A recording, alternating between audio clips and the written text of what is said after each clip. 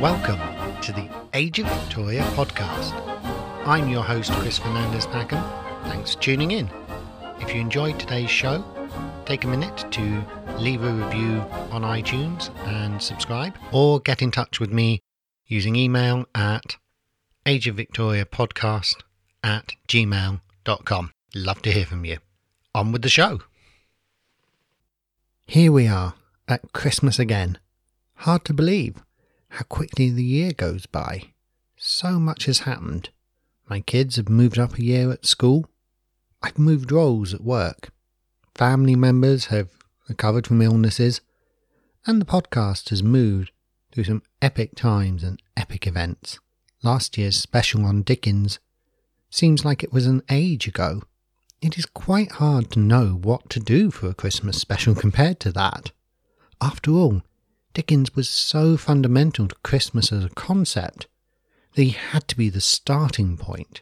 But Dickens wasn't the only person creating the Victorian Christmas.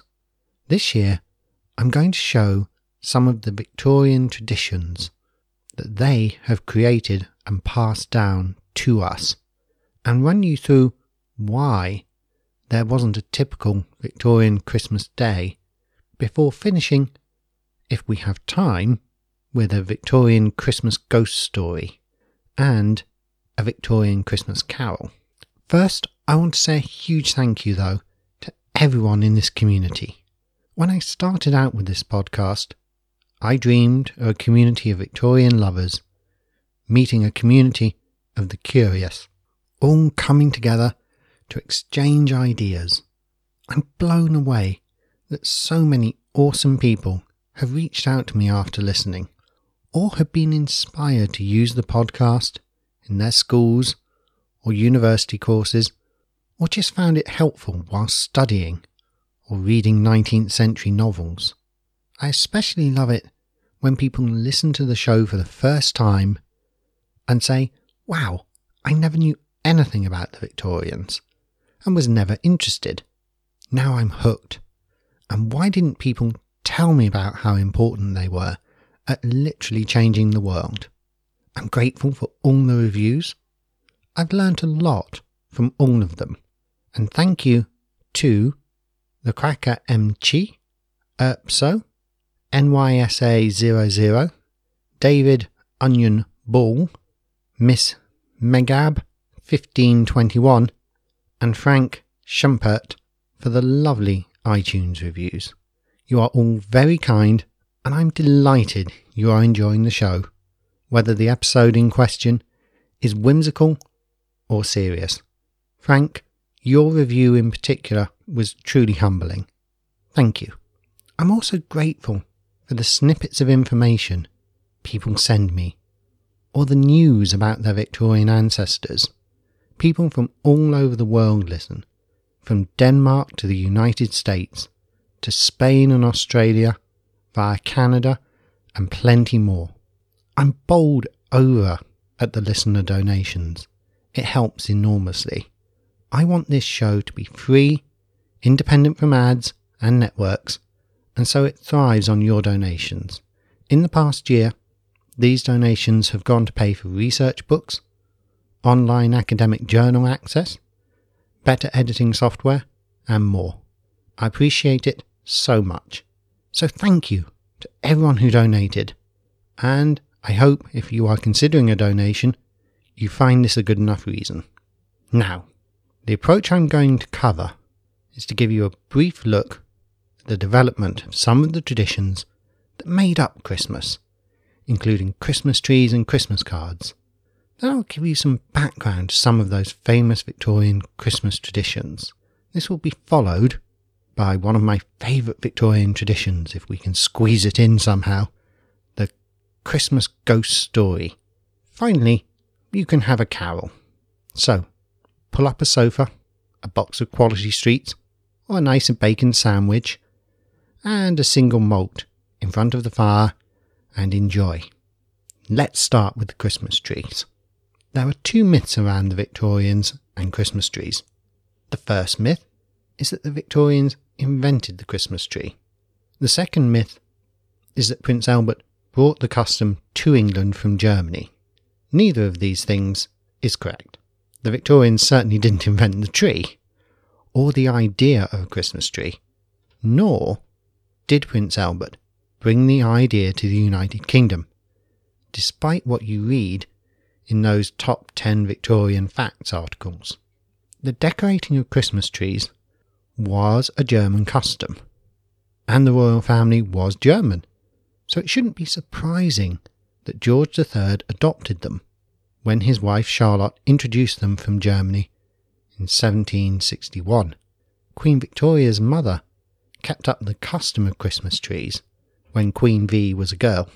One of Victoria's earliest journal entries on the 24th of December 1835 says, quote, "We then went into the drawing room near the dining room.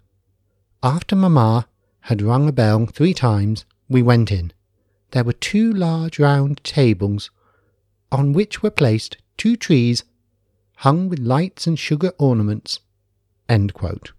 So that's pretty strong first-hand evidence that they were here well before Prince Albert. What Prince Albert wanted to do was to popularise the tradition of Christmas trees, and he took personal charge of decorating them at Windsor. Victoria quickly fell into the spirit of things, saying in her diary on the 24th of December 1841, quote, "Christmas I shall always look upon as a most dear and happy time, also for Albert, who enjoyed it naturally still more in his happy home, which mine certainly as a child was not. It is a pleasure to have this blessed festival associated with one's happiest days. The very smell of the Christmas trees, of pleasant memories. To think we have already 2 children now, and one who already enjoys the sight. It seems like a dream." End quote. What a difference those 10 years made. Freud would have a field day with that quote. The prince was immensely proud of his decorated tree, with sweets and candles. In 1848, the Illustrated London News published a wonderful illustration of the tree with the royal family gathered around it. Where royalty goes, society follows, and pretty soon it was de rigueur. It helps that Christmas trees are lovely, so you can see why it became a hit. The media-savvy Queen V and Prince Albert had scored an early win. Tree decorations became more available as advances in mechanisation and printing in the 1850s made them cheaper and easier to produce. Of course, there were still an enormous fire risk associated with Christmas trees, but then so much in the Victorian home was a huge fire risk anyway. Hot on the heels of the Christmas tree was the Christmas card. They seemed like such an obvious idea, but they relied on mass literacy and cheap postage, plus sufficient disposable income available to a consumer market. They had been invented in 1843 by Sir Henry Cole, who was to become the director of the Victoria and Albert Museum. Initially, they were far too expensive for most Victorians, who continued with the simple letter. Advances in printing and ink technology allowed better quality, mass-produced versions to come out. It was the introduction of the halfpenny rose-red stamp in 1870 that allowed them to become a mania and a Christmas staple. The Victorian Christmas card market was a riot of colour and design. Sweet little children, intricate lettering, kittens, trees, delightful chocolate box style toy soldiers, all graced cards, as did epic adventures of children being chased by undead snowmen, murdered frogs, dead birds of all kinds, and who could resist the kidnapping of a small child by the demonic Krampus. Good times. Not that the only innovations came from the upper class. Sweet shop owner Tom Smith invented the Christmas cracker in 1840, although it took him till 1860 to get the bang right. Even innovations that seem upper class, like Christmas cards, weren't. They were middle class designed and working class produced for the benefit of the upper classes. Then, as economies of scale and better production kicked in, they became more widely available. Don't ever be misled into thinking a product is the sole invention of a single genius. Everything rests on the complex interlocking of other processes and skills to produce finished articles. The lone genius inventor might produce the idea and the initial thing, albeit usually only when other technology has become available, but it takes long supply chains and complex chains of production and workers to create the mass market goods. So for these new innovations to become tradition, all of the supporting elements had to fall into place. Better printing and manufacturing, falling prices, increased literacy, better communication networks with railways, rationalisation of street addresses, the rise of the idea of the home as a family sphere, separate from the working sphere. That's very important, as the idea of the domestic household was much more of a Victorian invention than we realise. The home as a mix of shop, farm, small factory and place to sleep was giving way to the sharp distinction between work happening out there and home life happening in here. The image of the idealised Christmas was a part of this and a powerful cultural touchstone, but it also served as a piece of imperial propaganda. It emphasised traditional values as they were described, encouraged the Victorian primacy of the stable, sober family unit. It tied Victoria to her people as queen, then later as mother and grandmother to the nation. When soldiers around the world were in strange mess halls, they could try and follow home traditions at Christmas time and feel connected. This was especially useful for the precariously populated colonies like New Zealand or Australia, where the British hold was weaker than the iron grip on India. Still, don't let your cynicism run away with you here.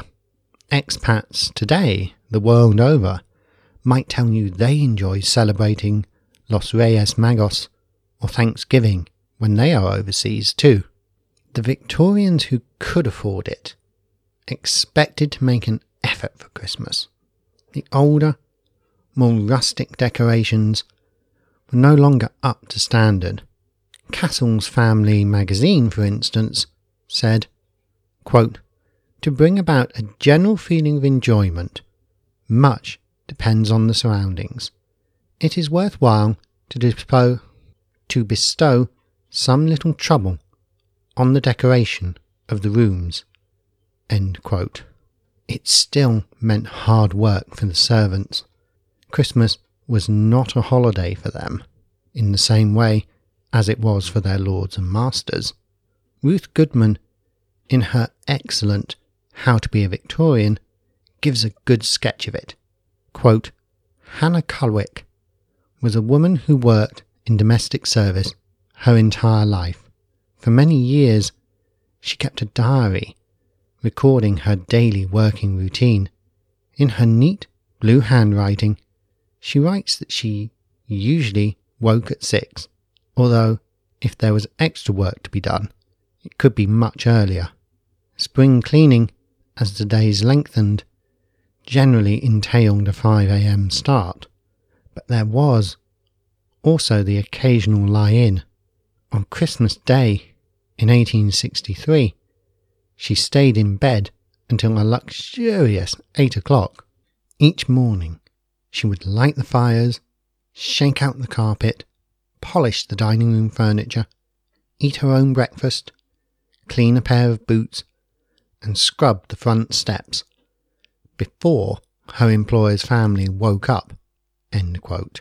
That's quite a lot of work to start the day with, but don't feel smug. It is still quite common today amongst hotel and cruise ship workers, office cleaners, bakers, delivery staff, and many, many more. We just don't always recognise the hard work that still goes on around us. What is different is the expectations placed on a woman like Hannah, that she works in a home and probably sleeps there. Her entire life will revolve around the home she serves, even on Christmas Day, or would do if Hannah were a typical servant. Shh, spoilers. Male domestic servants would have their own similar routines, depending on if they were footmen, grooms, butlers. Also, did you notice the point about fires? That was the way to warm the house or cook. For most Victorians, the day started cold. I mean that. Even the houses of the very rich were poorly insulated with little in the way of thermal control. Also, the Victorians believed that air needed to be circulated vigorously in houses, so windows were often left open. Unless you were extremely rich, thick blankets and thick clothes were how to stay warm overnight or in the morning. Fires might not be lit upstairs either, due to the expense, so the main warmth might be in the kitchen. Dickens makes a big thing of warm fires in A Christmas Carol, and fire as a motif in Victorian literature is a really interesting theme to study. Fires were associated with happiness, with wealth, with family, with social events. Scrooge refusing to light the fire when he could afford to is used as a clear signal that he is deliberately rejecting these associations.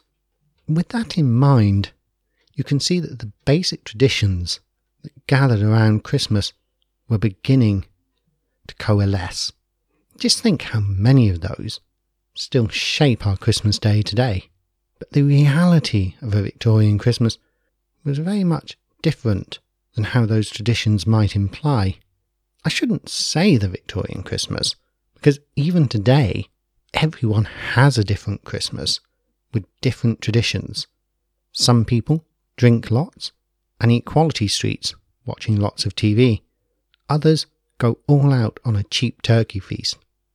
Some go to restaurants or pubs for Christmas lunch.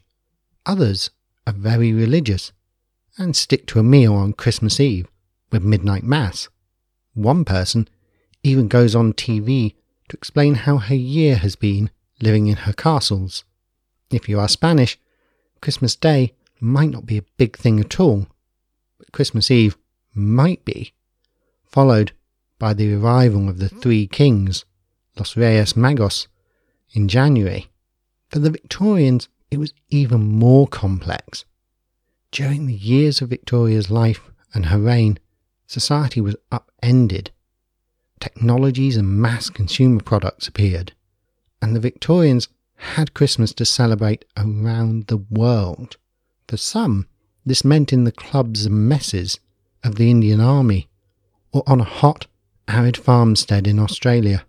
For others, it meant attending to duties in the army or the local administration, and wondering why these strange British Christians were singing songs about winter and snow in the middle of summer, perhaps grumbling to friends that you were going to have to do extra duties again, because it was well known that the Shahibs would be getting drunk.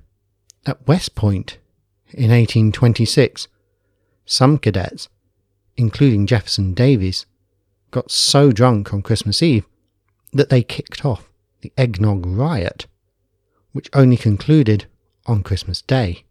This resulted in fights, gunfire, and one of the barracks being fortified, before order was restored and plenty of courts-martial followed. Davis himself escaped court-martial since he had had limited involvement, but future Confederate General Benjamin Humphreys was expelled. Not all Christmas events turned out so well. The 25th of December, 1831, saw the Great Jamaican Slave Revolt against the British and involved up to 60,000 of the 300,000 Jamaican slaves. It was quickly put down by local British forces, supplemented by local supporters. Casualties were surprisingly light during the uprising, but the reprisals by the slave-holding plantation owners were horrific.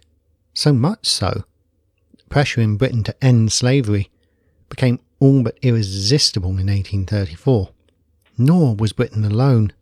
In the US, the Second Seminole War against the native tribes continued, with the Battle of Lake Okeechobee on the 25th of December, 1837. On that occasion, Colonel Zachary Taylor lost a battle against the Seminole people whilst trying to force them onto reservations. It was spun as a great US victory, which is strange considering US troop losses. For British troops and Indian troops in Afghanistan, Christmas 1841 was a grim time indeed. The British envoy had been murdered 2 days before, and they were trapped in a desperate situation in a miserable cantonment under siege. A few weeks later would see them mostly destroyed in the retreat through the Khyber Pass, one of the greatest military disasters in history. Still, Christmas could be an opportunity for peace and reconciliation, as with Andrew Jackson, President, in 1868, issuing a pardon, quote, "to all and to every person who, directly or indirectly, participated in the late insurrection or rebellion," end quote. Even in mainland Britain, Christmas was diverse across place and class, from impoverished Cornish miners to gin-addicted dock workers, to the half-pay society-loving captain, to the tough women's rights reformers, to the grandest duchess. Around the empire, people missed the old country, its rhythms and certainties. Perhaps they wondered if the new life was going to match up to the old. Others might have shivered with memories of starving in Ireland and sworn that they'd never go hungry again. It is all too much to cover in detail in a single episode. What made a lot of it possible was the astonishing growth of the railways and steamships. The Victorians idolised families, and railways gave people the opportunity to work in towns and travel to see more distant families. For the nobility, it was an opportunity to travel to distant country estates, to see other nobles or politicians and writers, or especially favoured industrialists or artists. Railways also meant fresh food was much more readily available at lower prices. The opening of a new railway line in one of the many railway booms could upend the local economy and provide increased wealth and increased food choice. Poor families were suddenly better off, benefiting local economies and enabling the larger Christmas feasts. For Victorian women, Christmas meant a huge amount of extra work, especially for the servants, also for the poorer housewives. Balanced against this was the reliance of men in service and male workers often having to work late on Christmas Eve in cold, back-breaking labour. How enjoyable your day was, the quality of the food and drinks, all depended immensely on your wealth and social class. For the young, wealthy and healthy nobility, it could truly be a delight. For the servants, it could be enjoyed around the hard work. For the working poor, it was the chance to enjoy themselves, even if money was tight, especially as prosperity grew over the decades. For the destitute in workhouses and prisons, it could be bleak indeed. The message of Christian-approved social hierarchy was drummed into the prisoners and inmates. For the destitute on the streets, the battle for survival continued. For the prostitutes, it was a time of demand, as society parties or late-night celebrations meant clientele. For churchmen, it was a busy time of hard work. Sermons had to be written, services arranged, visits to the community made, charitable events, supplies organised, and deathbeds to sit by. The rhythm of life continued in the background of celebration. The unlucky Hannah Herbert was sitting in jail over Christmas 1839, awaiting her sentence to be carried out the next year. We will meet her again. Death remained hovering in the wings every day in Victorian times. The brilliant Prince Albert died on the 14th of December 1861. Victoria would spend that Christmas and many more in deep mourning. Tuberculosis, known to the Victorians as consumption, haunted all classes, as did syphilis and numerous fevers waiting to strike at groups of people in confined houses. The tinges of mortality floated beneath the day, making the core Christian message of life, death, and resurrection more immediate to the people of a more religious, more fragile age. Tradition and ritual provided a measure of comfort and certainty in a world where life could be fleeting. It perhaps explains why the Victorians loved ghost stories at Christmas. It became another long-running tradition. They appeared in newspapers and periodicals. Some university dons would invite students to drink by the common room fire and tell ghost stories they had written themselves. Dickens' A Christmas Carol was in a way a part of this growing tradition of ghost stories at Christmas, as well as being a social commentary. Perhaps then it is time to let our imaginations off the hook. Perhaps it is time to imagine ourselves by the fireplace on Christmas Day. The splendid meal has finished, the wines have been drunk, the brandy served, and the family gathered comfortably. The children want just one more story from Papa, and surely it wouldn't hurt. So he smiles indulgently and begins to read. But before we begin, gentle listener, I give you fair warning. The tale we now tell is not for the young and weak-stomached. I was but 19 years of age when the incident occurred which has thrown a shadow over my life, and me, how many and many a weary year has dragged by since then. Young, happy, and beloved I was in those long-departed days. They said I was beautiful. The mirror now reflects a haggard old woman with ashen lips and the face of a deadly pallor. But fancy not that you are listening to a mere puling lament. It is not the flight of years that has brought me to this wreck of my former self. Had it been so, I could have borne the loss cheerfully, patiently, as the common lot of all. But it was no natural progress of decay which has robbed me of my bloom, of youth, of the hopes and joys that belong to youth, snapped the link that bound my heart to another's, and doomed me to a lonely old age. I try to be patient, but my cross has been heavy, and my heart is empty and weary, and I long for the death that comes so slowly to those who pray to die. I will try and relate, exactly as it happened, the event which blighted my life, Though it occurred many years ago, there is no fear that I should have forgotten any of the minutest circumstances. They were stamped on my brain too clearly and burningly, like the brand of a red-hot iron. I see them written in the wrinkles of my brow, in the dead whiteness of my hair, which was a glossy brown once, and has known no gradual change from dark to grey, from grey to white, as with those happy ones who were the companions of my girlhood, and whose honoured age is soothed by the love of children and grandchildren. But I do not envy them. I only meant to say that the difficulty of my task has no connection with want of memory.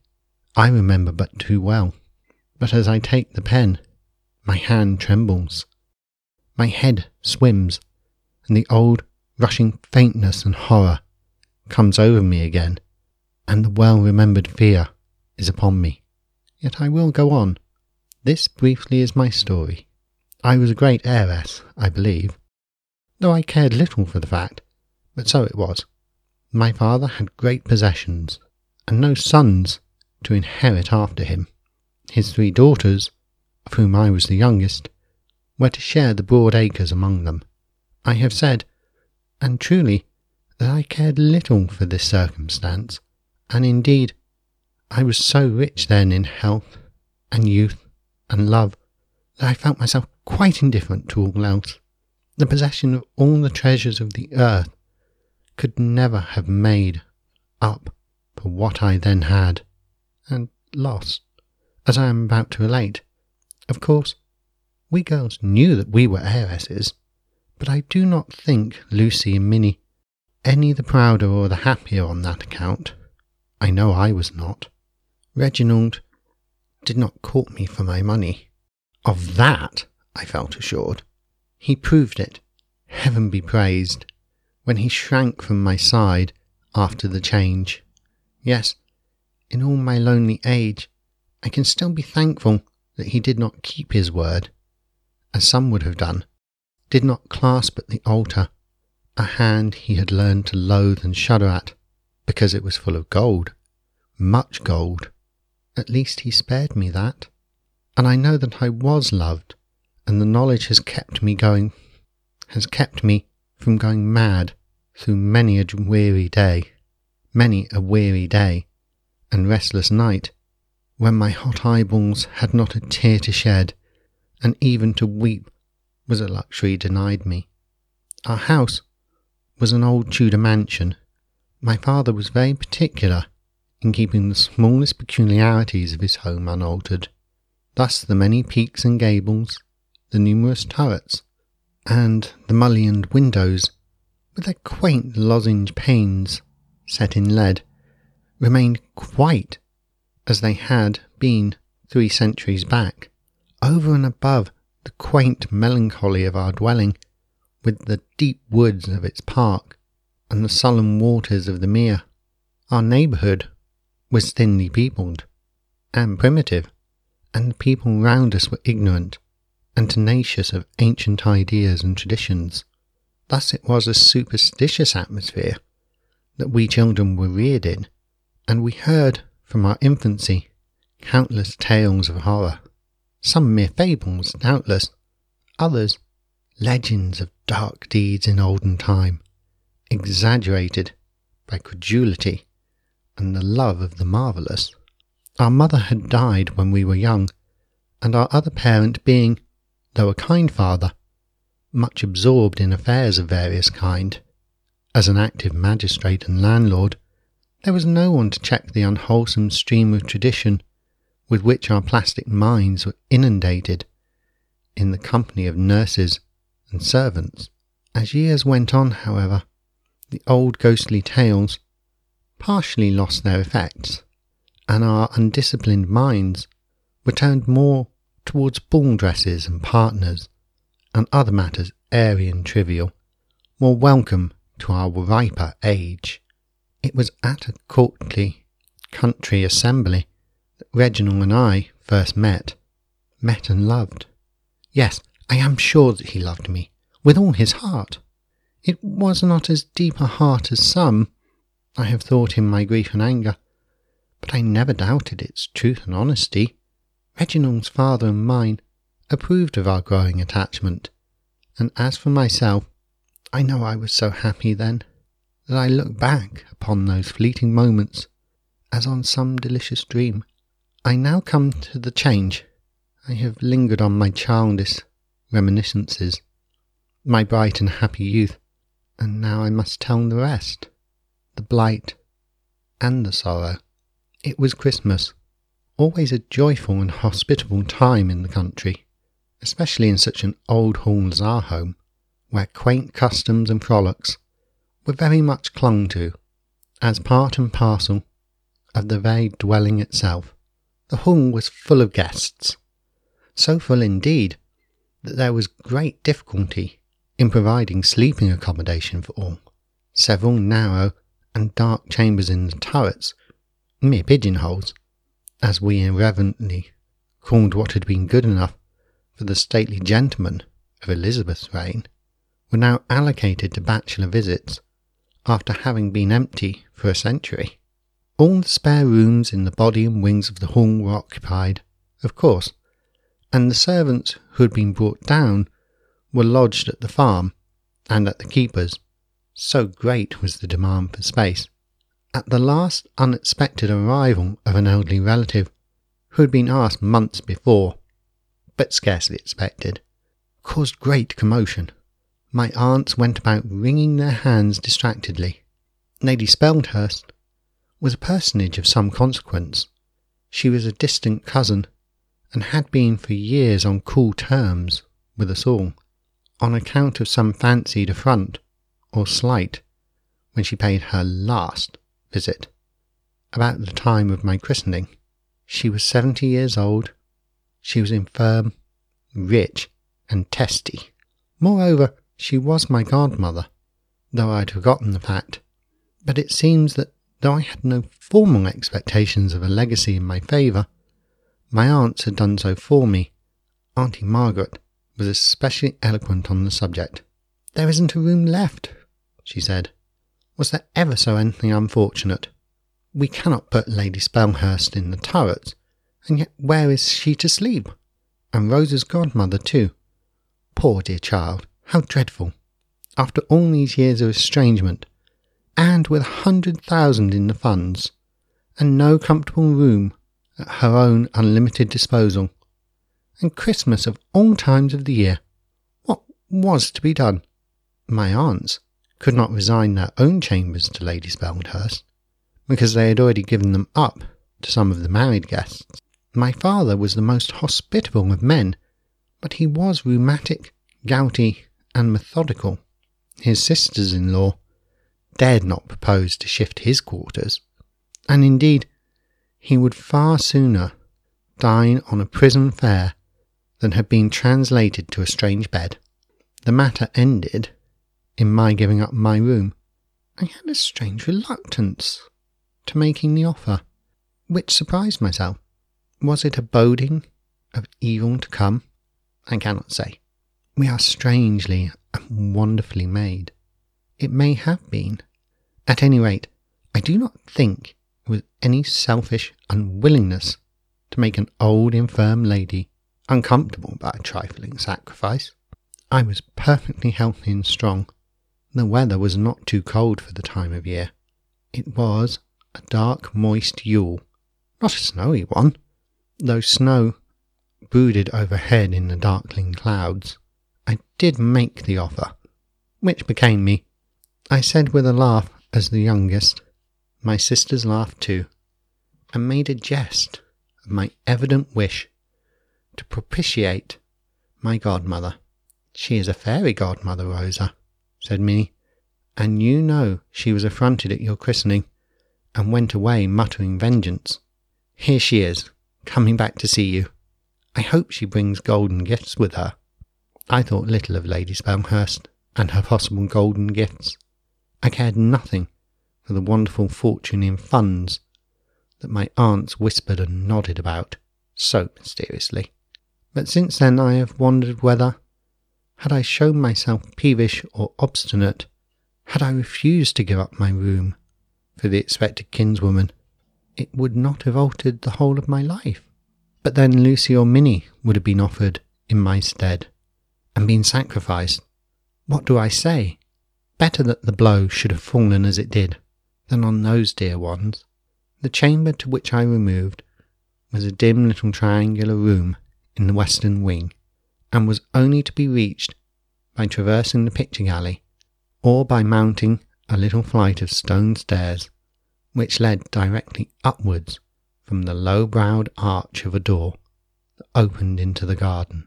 There was one more room on the same landing place, and this was a mere receptacle for broken furniture, shattered toys, and all the lumber that will accumulate in a country house.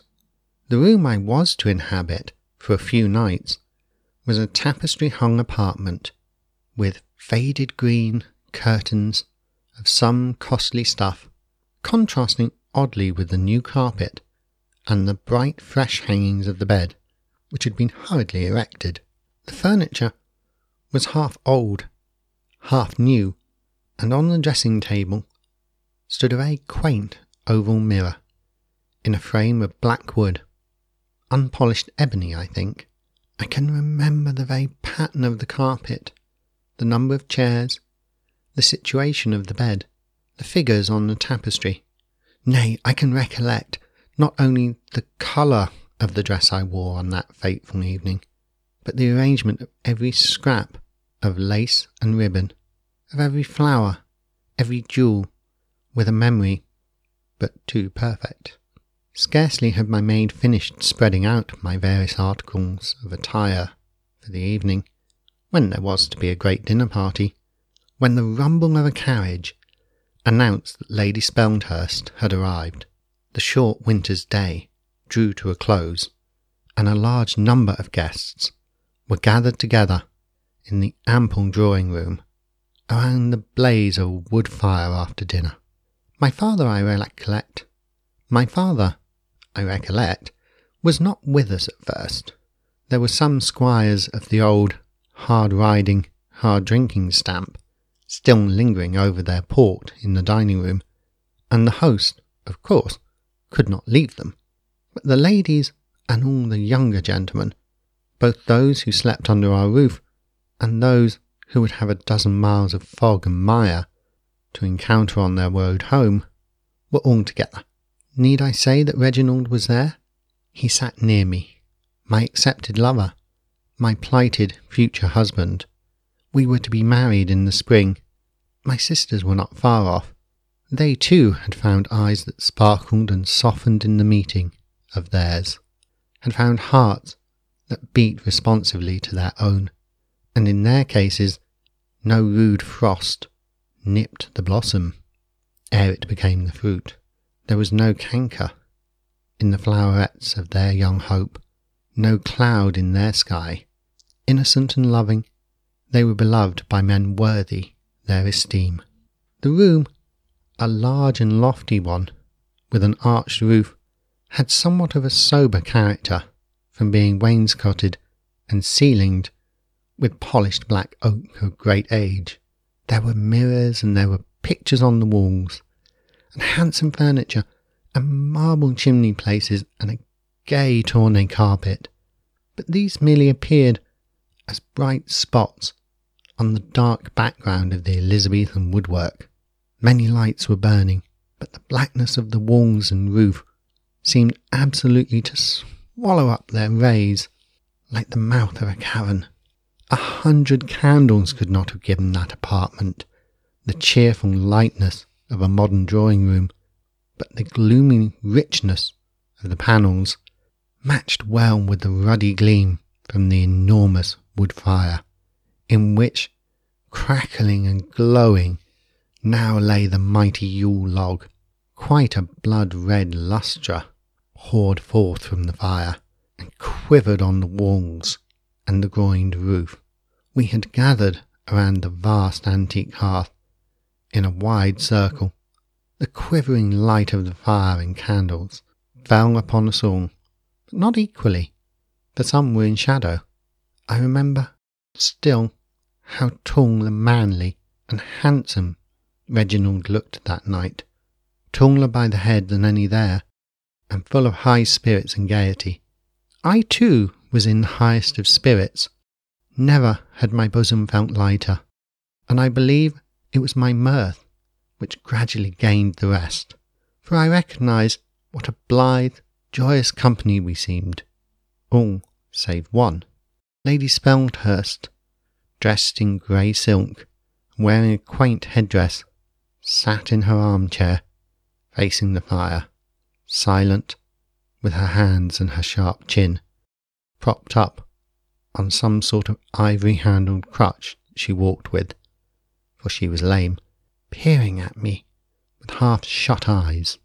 She was a little, spare old woman, with very keen, delicate features of the French type. Her grey silk dress, her spotless lace, old-fashioned jewels, and prim neatness of array were well suited to the intelligence of her face, with its thin lips and eyes of piercing black, undimmed by age. Those eyes made me uncomfortable, in spite of my gaiety, as they followed my every movement with curious scrutiny. Still, I was very merry and gay. My sisters even wondered at my ever-ready mirth, which was almost wild in its excess. I have heard since then of the Scottish belief that those doomed to some great calamity become fey and are never so disposed for merriment and laughter as just before the blow falls. If ever a mortal was fey, then I was so on that evening. Still, though I strove to shake it off, the pertinacious observation of old Lady Spelthurst's eyes did make an impression of me, of some vaguely disagreeable nature. Others, too, noticed her scrutiny of me, but set it down as the mere eccentricity of a person always reputed to be whimsical, to say the least of it. However, this disagreeable sensation lasted but a few moments. After a short pause, my aunt took her part in the conversation, and we found ourselves listening to a weird tale which the old lady told exceedingly well. One tale led to another. Everyone was called on in turn to contribute to the public entertainment, and story after story, always relating to demonology and witchcraft, succeeded. It was Christmas, the season for such tales, and the old room, with its dusky walls and pictures and vaulted roof, drinking up the light so greedily, seemed just fitted to give effect to such legendary lore. The huge logs crackled and burnt with glowing warmth. The blood-red glare of the Yule log flashed on the faces of the listeners and narrators, on the portraits and the holly wreathed about their frames, and the upright old dame, in her antiquated dress and trinkets, like one of the originals of the pictures, stepped from the canvas to join our circle. It threw a shimmering lustre of ominous ruddy hue upon the oaken panels. No wonder that the ghost and goblin stories had a new zest. No wonder that the blood of the more timid grew chill and curdled, that their flesh crept and their hearts beat irregularly, and the girls peeped fearfully over their shoulders, and huddled closer together, like frightened sheep, half fancied that they beheld some impish and malignant face gibbering at them from the dark corners of the old room. By degrees my high spirits died out, and I felt the childish tremors, long latent, long forgotten, coming over me. I followed each story with painful interest. I did not ask myself if I believed the dismal tales. I listened, and the fear grew upon me, the blind, irrational fear of our nursery days. I am sure most of the other ladies present, young or middle-aged, were affected by the circumstances, under which these traditions were heard, no less than by the wild and fantastic character of them, but with them the impression would die out the next morning, when bright sun would shine on the frosted boroughs, and the rime on the grass, and the scarlet berries and green sprinklets of the holly, and with me. But what was to happen ere another day dawn? Before we had made an end of this talk, my father and the other squires came in, and we ceased our ghost stories, ashamed to speak such matters before these newcomers, hard-headed, unimaginative men who had no sympathy with idle legends. There was now a stir and a bustle. Servants were handing round tea and coffee and other refreshments. Then there was a little music and singing. I sang a duet with Reginald, who had a fine voice and good musical skill. I remember that my singing was much praised, and indeed I was surprised at the power and pathos of my own voice, doubtless due to the excited nerves and mind. Then I heard one say to another that I was by far the cleverest of the squire's daughters, as well as the prettiest. It did not make me vain. I had no rivalry with Lucy and Minnie, but Reginald whispered some soft, fond words in my ear, a little before he mounted his horse to set off homewards, which did make me happy and proud, and to think, the next time we met, but I forgave him long ago, poor Reginald. And now the shawls and cloaks were in request, the carriages rolled up to the porch, and the guests gradually departed. At last no one was left but those visitors staying in the house. Then my father, who had been called to speak with the bailiff of the estate, came back with a look of annoyance on his face. "A strange story I've just been told," said he. "Here has been my bailiff to inform me of the loss of 4 of the choicest ewes out of that little flock of Southdowns I set such store by, and which arrived in the north but 2 months since, and the poor creatures have been destroyed in so strange a manner, for their carcasses are horribly mangled." Most of us uttered some expression of pity or surprise, and some suggested that a vicious dog was the culprit. "It would seem so," said my father. "It certainly seems the work of a dog, and yet all the men are agreed that no dog of such habit exists near us, where indeed dogs are scarce, excepting the shepherd's collies and the sporting dogs secured in the yards. Yet the sheep are gnawed and bitten, for they show the marks of teeth. Something has done this, has torn their bodies wolfish, but apparently it has been only to suck the blood, for little or no flesh is gone." "How strange!" cried several voices. Then some of the gentlemen remembered to have heard cases when dogs addicted to sheep killing had destroyed whole flocks, as if in sheer wantonness, scarcely deigning to taste a morsel of each slain wether. My father shook his head. "I've heard of such things too," he said, "but in this instance I am tempted to think the malice of some unknown enemy has been at work. The teeth of a dog have been busy, no doubt, but the poor sheep have been mutilated in fantastic manner, as strange and horrible. Their hearts in especial have been torn out and left at some paces off, half gnawed. Also, the men persist that they have found the print of a naked human foot in the soft mud of a ditch, and near it this," and he held up what seemed a broken link of a rusted iron chain. Many were the ejaculations of wonder and alarm, and many and shrewd the conjectures, but none seemed exactly to suit the bearings of the case. And when my father went on to say that 2 lambs of the same valuable breed had perished in a singular manner 3 days previously, and that they were also found mangled and gourd-stained, the amazement reached a higher pitch. Old Lady Spelnhurst listened with calm, intelligent attention, but joined in none of our exclamations. At length she said to my father, "Try and recollect. Have you no enemies among your neighbours?" My father started, and knit his brows. "None that I know of," he replied. And indeed, he was a popular man and kind landlord. "The more lucky you," said the old dame, with one of her grim smiles. It was now late, and we retired to rest before long. One by one, the guests dropped off.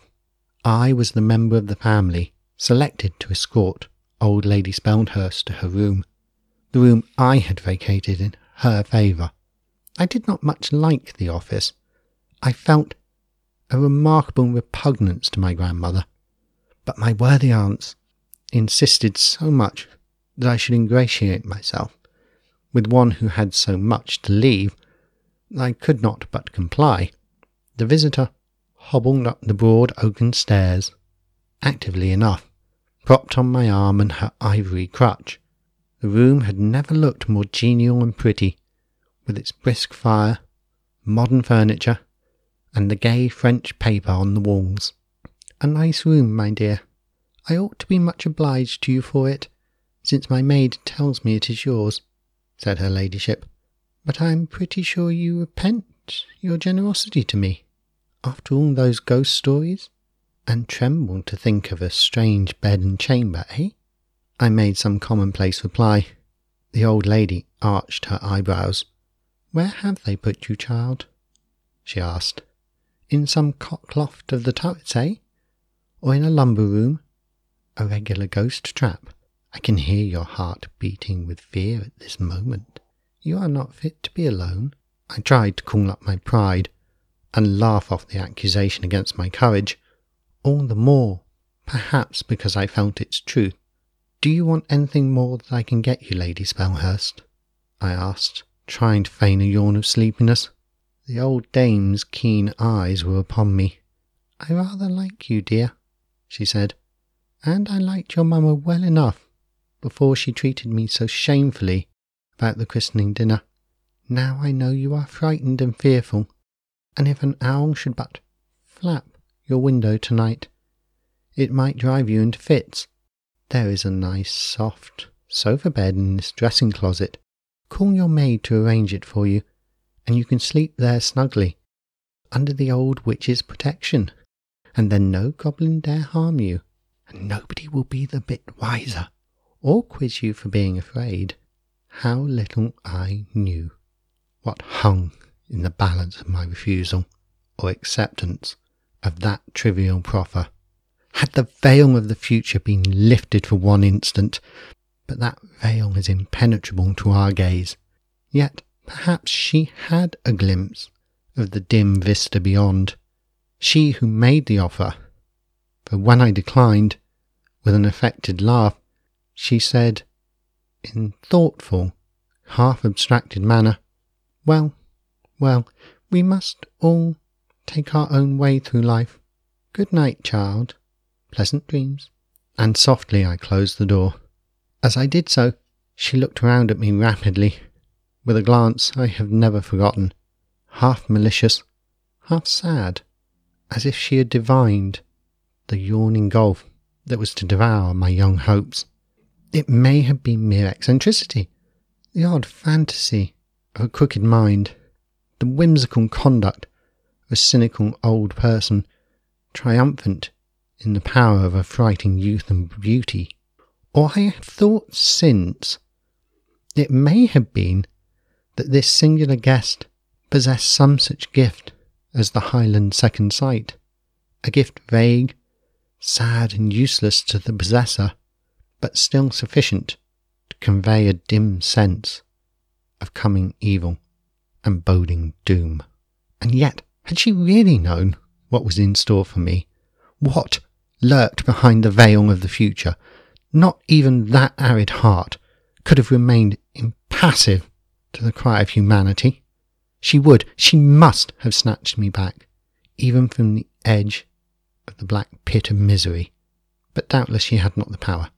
Doubtless she had but a shadowy presentiment, at any rate, of some harm to happen, and could not see, save darkly into the viewless void, where the wisest stumble.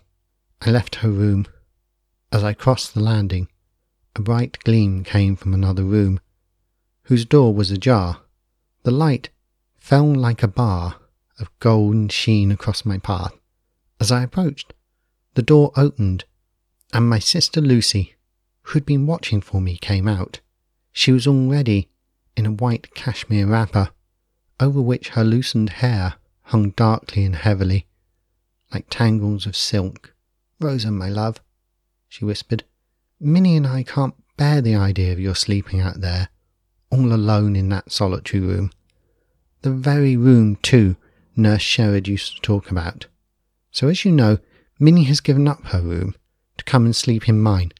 Still, we should so wish you to stop with us tonight at any rate, and I could make up a bed on the sofa for myself, or you, and—" I stopped Lucy's mouth with a kiss. I declined her offer. I would not listen to it.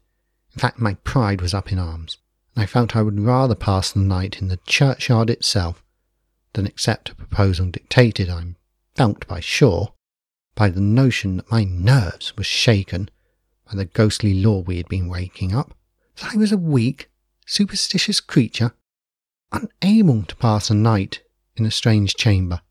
So I would not listen to Lucy, kissed her, bade her good night, and went on my way laughing to show my light heart.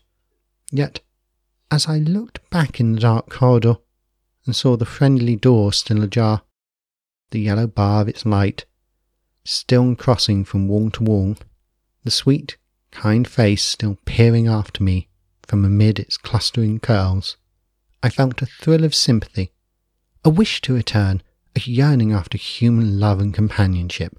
False shame was strongest and conquered. I waved a gay adieu. I turned the corner, and peeping over my shoulder, I saw the door close. The bar of yellow light was there no longer in the darkness of the passage. I thought in that instant that I heard a heavy sigh. I looked sharply round. No one was there. No door was open, yet I fancied with such wonderful vividness, that I did hear an actual sigh, breathed not far off, and plainly distinguishable from the groan of the sycamore branches, as the wind tossed them to and fro in the outer blackness. If ever a mortal's good angel had cause to sigh for sorrow, not sin, mine had cause to mourn that night. But imagination plays us strange tricks, and my nervous system was not overcomposed, or very fitted for judicial analysis. I had to go through the picture gallery. I had never entered this apartment by candlelight before, and I was struck by the gloomy array of tall portraits, gazing moodily from the canvas on the lozenge-paned or painted windows, which rattled to the blast as it swept howling by. Many of the faces looked stern and very different from their daylight expression. In others, a furtive flickering smile seemed to mock me as my candle illumined them, and in all, the eyes, as usual with artistic portraits, seemed to follow my motions with a scrutiny and an interest the more marked for the apathetic immobility of the other features. I felt ill at ease under this stony gaze, though conscious how absurd were my apprehensions, and I called up a smile and an air of mirth, more as if acting a part under the eyes of human beings than of their mere shadows on the walls. I even laughed as I confronted them. No echo had my short-lived laughter, but from the hollow armour, arching roof, and I continued on my way in silence. I have spoken of the armour. Indeed, there was a fine collection of plate and mail, for my father was an enthusiastic antiquarian. In especial, there were 2 suits of black armour, erect and surmounted by helmets with closed visors, which stood as if 2 mailed champions were guarding the gallery and its treasures. I had often seen these, of course, but never by night, and never when my whole organisation was so overwrought and tremulous as it was. As I approached the Black Nights, as we had dubbed them, a wild notion seized me that the figures had moved, that men were concealed in the hollow shells, which had once been born in battle and tourney. I knew the idea was childish, yet I approached in irrational alarm, and fancied I absolutely beheld eyes glaring on me from the eyelet holes in the visors. I passed them by, and then my excited fancy told me that the figures were following me with stealthy strides. I heard a clatter of steel, caused, I am sure, by some more violent gust of wind sweeping through the gallery, through the crevices of the old windows, and with a smothered shriek I rushed to the door, opened it, darted out, and clapped it to with a bang that re-echoed through the whole wing of the house. Then, by sudden and not uncommon revulsion of feeling, I shook off my aimless terrors, blushed at my weakness, and sought my chamber, only too glad I had been the only witness of my late tremors. I entered my chamber. I thought I heard something stir in the neglected lumber room, which was the only neighbouring apartment, but I was determined to have no more panics, and resolutely shut my ears to this slight and transient noise, which had nothing unnatural in it, for surely between rats and wind, an old manor house on a stormy night needs no sprites to disturb it. So I entered my room and rang for my maid. As I did so, I looked around me, and a most unaccountable repugnance to my temporary abode came over me, in spite of my efforts. It was no more to be shaken off than a chill is to be shaken off when we enter some damp cave, and rely upon it, the feeling of dislike and apprehension with which we regard, at first sight, certain places and people, was not implanted in us without some wholesome purpose. I grant it is irrational, mere animal instinct, but is not instinct God's gift? And is it for us to despise it? It is by instinct that children know their friends from their enemies, that they distinguish with such unerring accuracy between those who like them and those who only flatter and hate them. Dogs do the same. They will fawn on one person. They slink, snarling from another. Show me a man whom children and dogs shrink from, and I will show you a false, bad man, lies on his lips, and murder at his heart.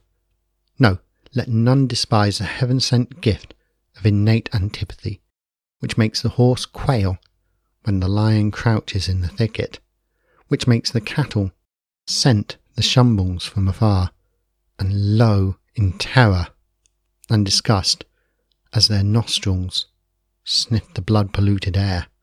I felt this antipathy strongly as I looked around me in my new sleeping room, yet I could find no reasonable pretext for my dislike. A very good room it was, after all, now that the green damask curtains were drawn, the fire burning bright and clear, the candles burning on the mantelpiece, and the various familiar articles of toilet arranged as usual. The bed, too, looked peaceful and inviting, a pretty little white bed, not at all the gaunt funeral sort of couch which haunted apartments generally contain. My maid entered and assisted me to lay aside the dress and ornaments I had worn, and arranged my hair as usual, prattling the while in Abigail fashion. I seldom cared to converse with the servants, but on that night a sort of dread of being left alone, a longing to keep some human being near me, possessed me, and I encouraged the girl to gossip, so that her duties took half an hour longer to get through than usual.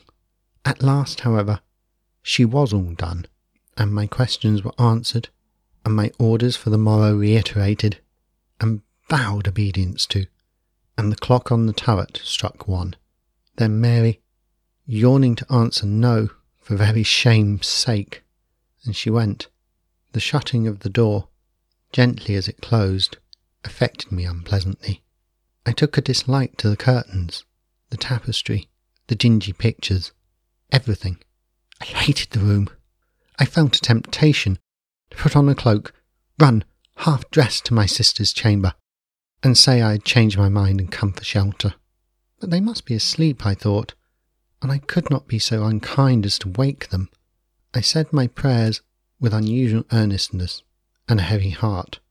I extinguished the candles and was about to lay my head on the pillow when the idea seized me that I would fasten the door. The candles were extinguished, but the firelight was amply sufficient to guide me. I gained the door. There was a lock, but it was rusty or hampered. My utmost strength would not turn the key. The bolt was broken and worthless. Balked of my intention, I consoled myself by remembering that I had never had need of fastenings yet. I returned to my bed. I lay awake for a good while, watching the red glow of the burning coals in the grate. I was quiet now, and more composed. Even the light gossip of the maid, full of petty human cares and joys, had done me good, diverted my thoughts from brooding. I was on the point of dropping asleep when I was twice disturbed, once by an owl hooting in the ivy outside, no unaccustomed sound, but harsh and melancholy, once by a long, mournful howling set up by the mastiff, chained in the yard beyond the wing. A long, drawn-out, lugubrious howling was the latter, and much such a note as the vulgar declare held a death in the family. This was a fancy I never shared. I could not help feeling that the dog's mournful moans were sad and expressive of terror, not at all like his fierce, honest bark of anger, but rather as if something evil and unwanted were abroad. But I soon fell asleep. How long I slept, I never knew. I woke at once, with that abrupt start, which we all know well, and carries us in a second from utter unconsciousness to the full use of our faculties. The fire was still burning, but very low, and half the room or more was in deep shadow. I felt that some person or thing was in the room, although nothing unusual was to be seen by the feeble light. Yet it was a sense of danger that had aroused me from my slumber. I experienced, while yet asleep, the chill and shock of sudden alarm, and I knew, even in the act of throwing off sleep like a mantle, why I awoke, and that some intruder was present. Yet though I listened intently, no sound was audible, except for the faint murmur of the fire, the dropping of a cinder from the bars, the loud, irregular beatings of my own heart. Notwithstanding this silence, by some intuition, I knew that I had not been deceived by a dream, and felt certain I was not alone. I waited. My heart beat on quicker, more sudden grew its pulsations, as a bird in a cage might flutter in the presence of a hawk. And then I heard a sound, faint but quite distinct, the clank of iron, the rattle of a chain. I ventured to lift my head from the pillow. Dim and uncertain as the light was, I saw the curtains of my bed shake, caught a glimpse of something beyond, a darker spot in the darkness. This confirmation of my fears did not surprise me so much as it shocked me. I strove to cry aloud, but could not utter a word. The chain rattled again, and this time the noise was louder and clearer, but though I strained my eyes, they could not penetrate the obscurity that shrouded the other end of the chamber, whence came the sullen clanking. In a moment, several distinct trains of thought, like many-coloured strands of thread, twining into one another, became palpable to my mental vision. Was it a robber? Could it be a supernatural visitant? Was I the victim of a cruel trick, such as I had heard of, and which some thoughtless persons love to practice on the timid, reckless of its dangerous results? And then a new idea, with some ray of comfort in it, suggested itself. There was a fine young dog of the Newfoundland breed, a favourite of my father's, which was usually chained by night in an outhouse. Neptune might have broken loose, found his way to my room, and finding the door imperfectly closed, had pushed it open and entered. As I breathed more freely, as this harmless interpretation of the noise forced itself upon me, it must be the dog, and I was distressing myself uselessly. I resolved to call him. I strove to utter his name. Neptune, Neptune, but a secret apprehension restrained me, and I was mute. Then the chain clanked nearer and nearer to the bed, and presently I saw a dusky, shapeless mass appear between the curtains on the opposite side to where I was laying. How I longed to hear the whine of a poor animal that I hoped might be the cause of my alarm. But no, I heard no sound, save the rustle of the curtains and the clash of the iron chain. Just then, the dying flame of the fire leaped up, and with one sweeping hurried glance, I saw that the door was shut, and horror, it was not a dog. It is the semblance of a human form that now throws itself heavily on the bed, outside the clothes, and lies there, huge and swart, in the red gleam that treacherously dies away, after showing so much to affright, and sinks into the dull darkness. There was no light left, though the red cinders yet glowed with a ruddy gleam, like the eyes of wild beasts. The chain rattled no more. I tried to speak, to scream wildly for help. My mouth was parched. My tongue refused to obey. I could not utter a cry, and indeed, who could have heard me, alone as I was in that solitary chamber, with no living neighbour, and the picture gallery between me and any aid that even the loudest, most piercing shriek could summon, and the storm that howled without would have drowned my voice, even if help had been at hand, to call aloud, to demand who was there. Alas, how useless, how perilous! If the intruder were a robber, my outcries would but goad him to fury. But what robber would act thus? As for a trick, that seemed impossible, and yet, what lay by my side now wholly unseen? I strove to pray aloud, as there rushed on my memory a flood of weird legends, the dreaded yet fascinating lore of my childhood.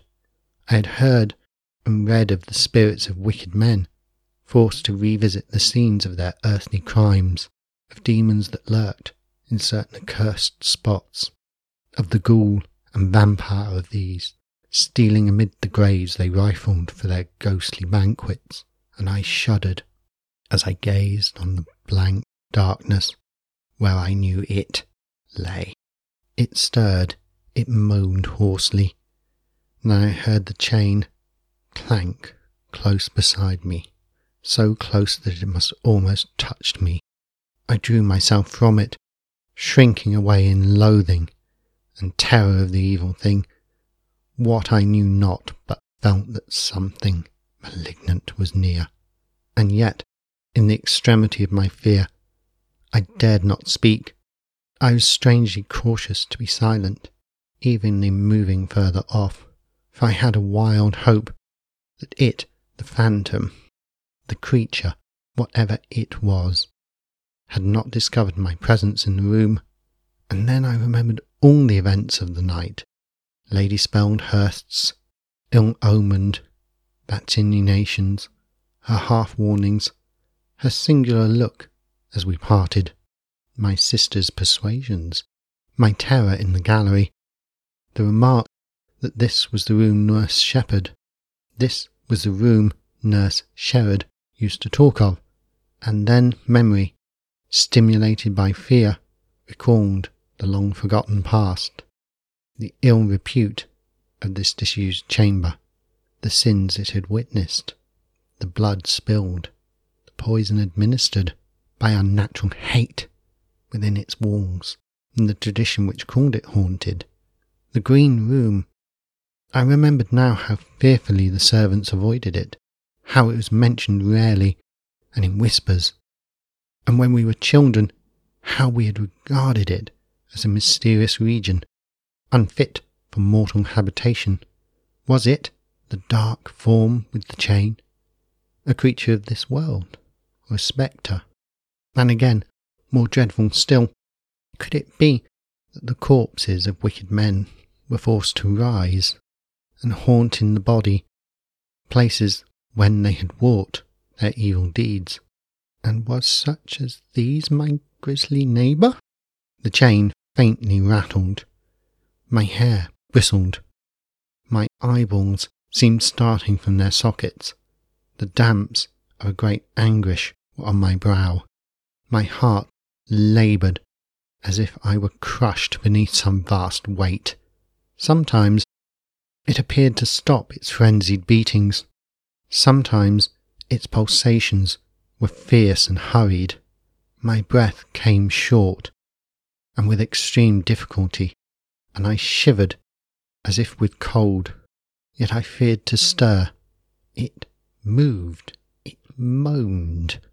Its fetters clanked dismally, and the couch creaked and shook. This was no phantom then, no air-drawn spectre, but by its very solidarity, its palpable presence were 1,000 times more terrible. I felt that I was in the grey grasp of what could not only affright, but harm, of something whose contact sickened the soul with deathly fear. I made a desperate resolve. I glided from the bed. I seized a warm wrapper, threw it round me, and tried to grope with extended hands my way to the door. My heart beat high at the hope of escape, but I had scarcely taken one step before the moaning was renewed. It changed into a threatening growl that would have suited a wolf's throat, and a hand clutched at my sleeve. I stood motionless. The muttering growl sank to a moan again. The chain sounded no more, but still the hand held its grip of my garment, and I feared to move. It knew of my presence then. My brain reeled, the blood boiled in my ears, and my knees lost all strength, while my heart panted like that of the deer in the wolf's jaws. I sank back, and the benumbing influence of excessive terror reduced me to a state of stupor. When my full consciousness returned, I was sitting on the edge of the bed, shivering with cold and barefooted.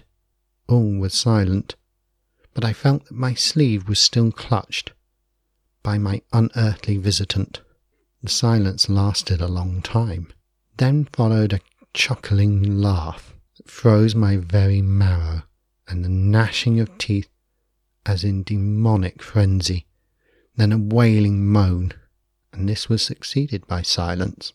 Hours may have passed, nay, though the tumult of my own heart prevented my hearing the clock strike, must have passed, but they seemed ages to me.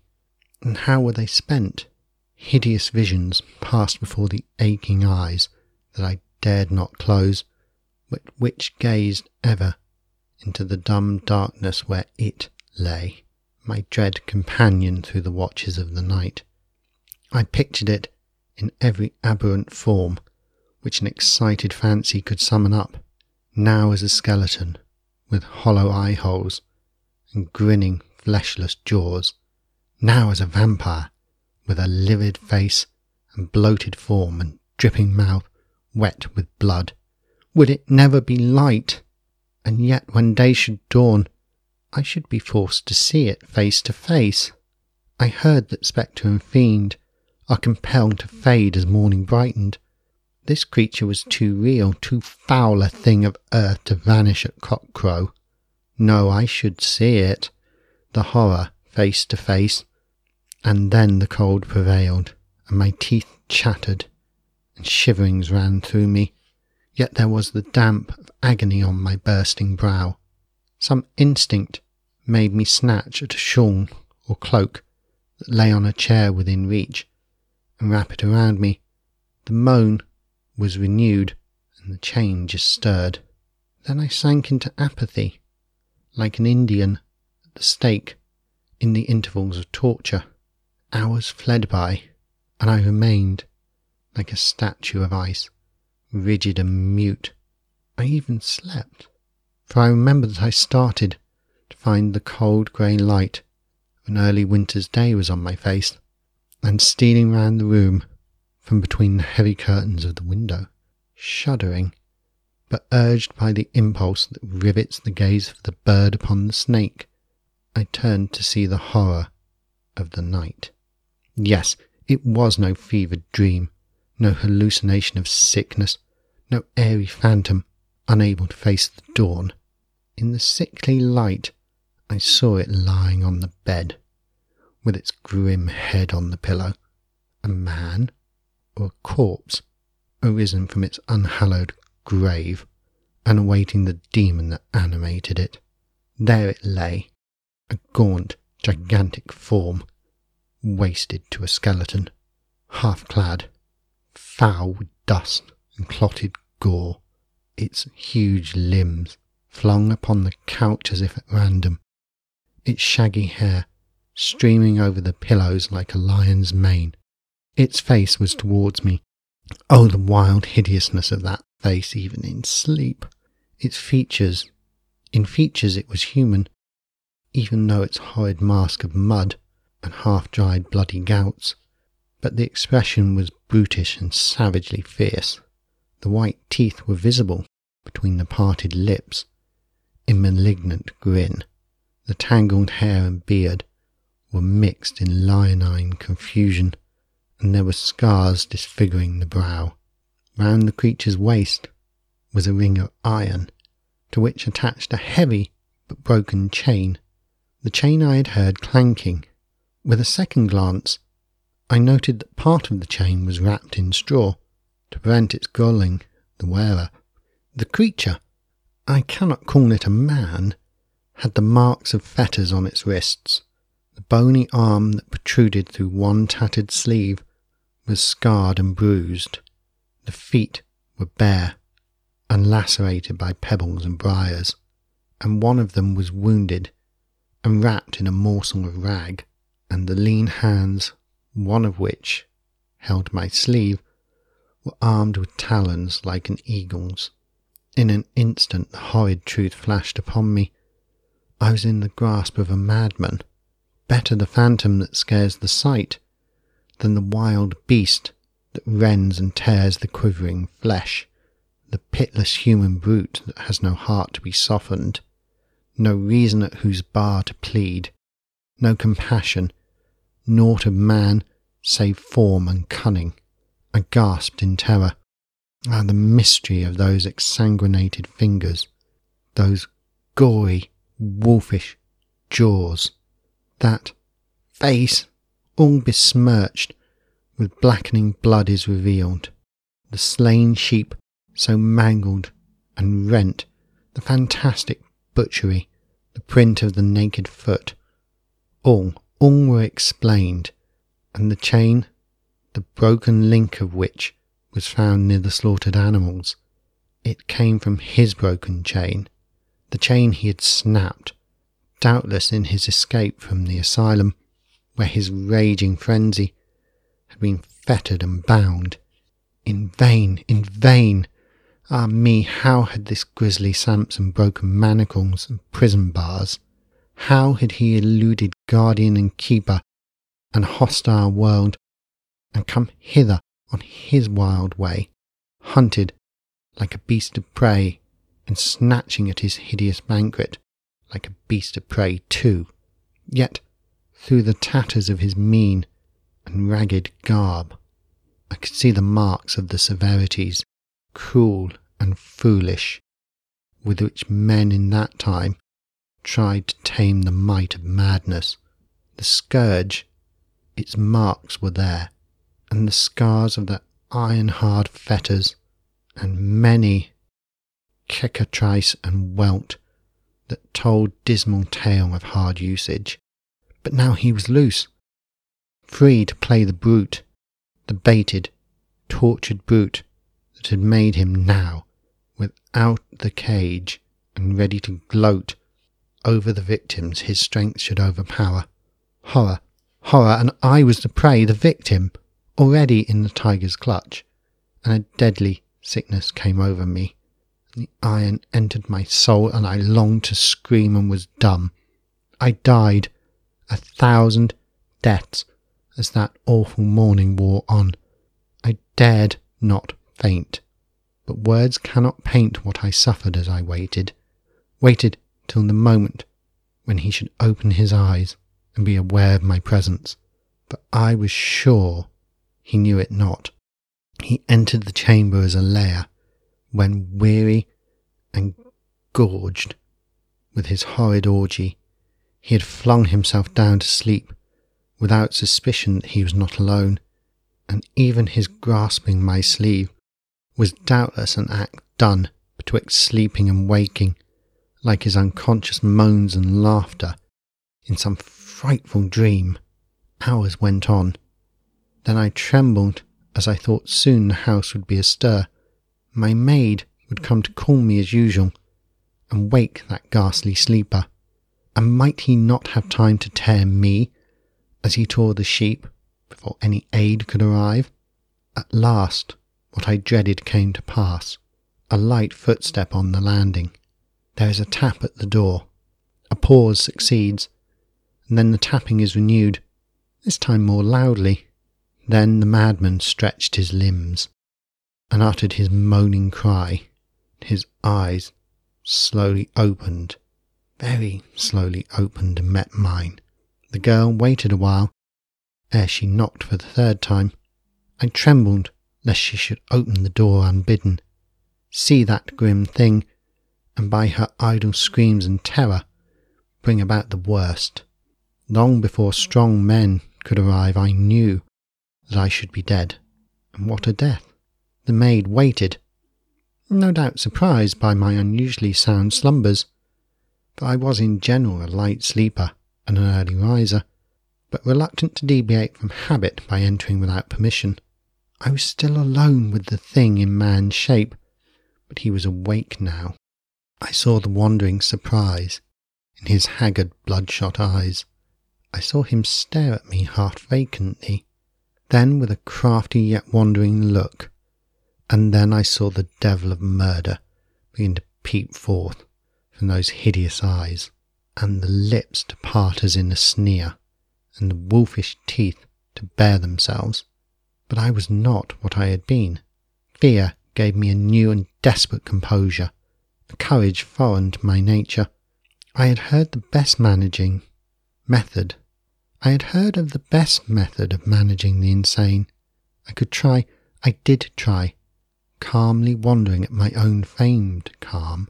I fronted the glare of those terrible eyes. Steady and undaunted was my gaze, motionless my attitude. I marvelled at myself, but in that agony of sickening terror, I was outwardly firm. They sink, they quail abashed, those dreadful eyes, before the gaze of a helpless girl, and the shame that is never absent from insanity bears down the pride of strength, the bloody cravings of the wild beast. The lunatic moaned and dropped his shaggy head between his gaunt, squalid hands. I lost not an instant. I rose and with one spring reached the door. I tore it open and with a shriek rushed through, caught the wandering girl by the arm, and crying to her to run for her life, rushed like the wind along the gallery, down the corridor, down the stairs. Mary's screams filmed the house as she fled beside me. I heard a long, drawn, raging cry, the roar of a wild animal mocked of its prey, and I knew what was behind me. I never turned my head. I flew rather than ran. I was in the hall already. There was the rush of many feet, an outcry of many voices, and a sound of scuffling feet, and brutal yells and oaths, and heavy blows, and I fell to the ground, crying, "Save me!" and lay in a swoon. I awoke from a delirious trance. Kind faces were around my bed. Loving looks were bent on me by all, by my dear father and dear sisters, but I scarcely saw them before I swooned again. When I recovered from that long illness, through which I had been nursed so tenderly, the pitying looks I met made me tremble. I asked for a looking-glass. It was long denied me, but my importunity prevailed at last. A mirror was brought. My youth was gone at one fell swoop. The glass showed me a livid and haggard face, blanched and bloodless, as of one who sees a spectre, and in the ashen lips and wrinkled brow and dim eyes I could trace nothing of my old self. The hair, too, jetty and rich before, was now as white as snow, and in one night the ravages of half a century had passed over my face, nor had my nerves ever recovered their tone after that dire shock. Can you wonder that my life was blighted, that my old lover shrank from me? So sad a wreck was I. I am old now, old and alone. My sisters would have had me live with them, but I chose not to sadden their genial homes with my phantom face and dead eyes. Reginald married another. He has been dead many years. I never ceased to pray for him, though he left me when I was bereft of all. The sad weird is nearly over now. I am old and near the end, and wish for it. I have not been bitter or hard, but I cannot bear to see many people, and am best alone. I try to do what good I can with the worthless wealth Lady Speldhurst left for me, for at my wish my portion was shared between my sisters. What needed I of inheritances? I, the shattered wreck, made by that one night of horror. The end. That was from A Horror, A True Tale by John Berwick Hardwood. I hope you enjoyed it, this traditional Christmas ghost story, and now I shall play you out with a Victorian carol. Eat, drink, be merry, and enjoy the many, many fires and delights of the season.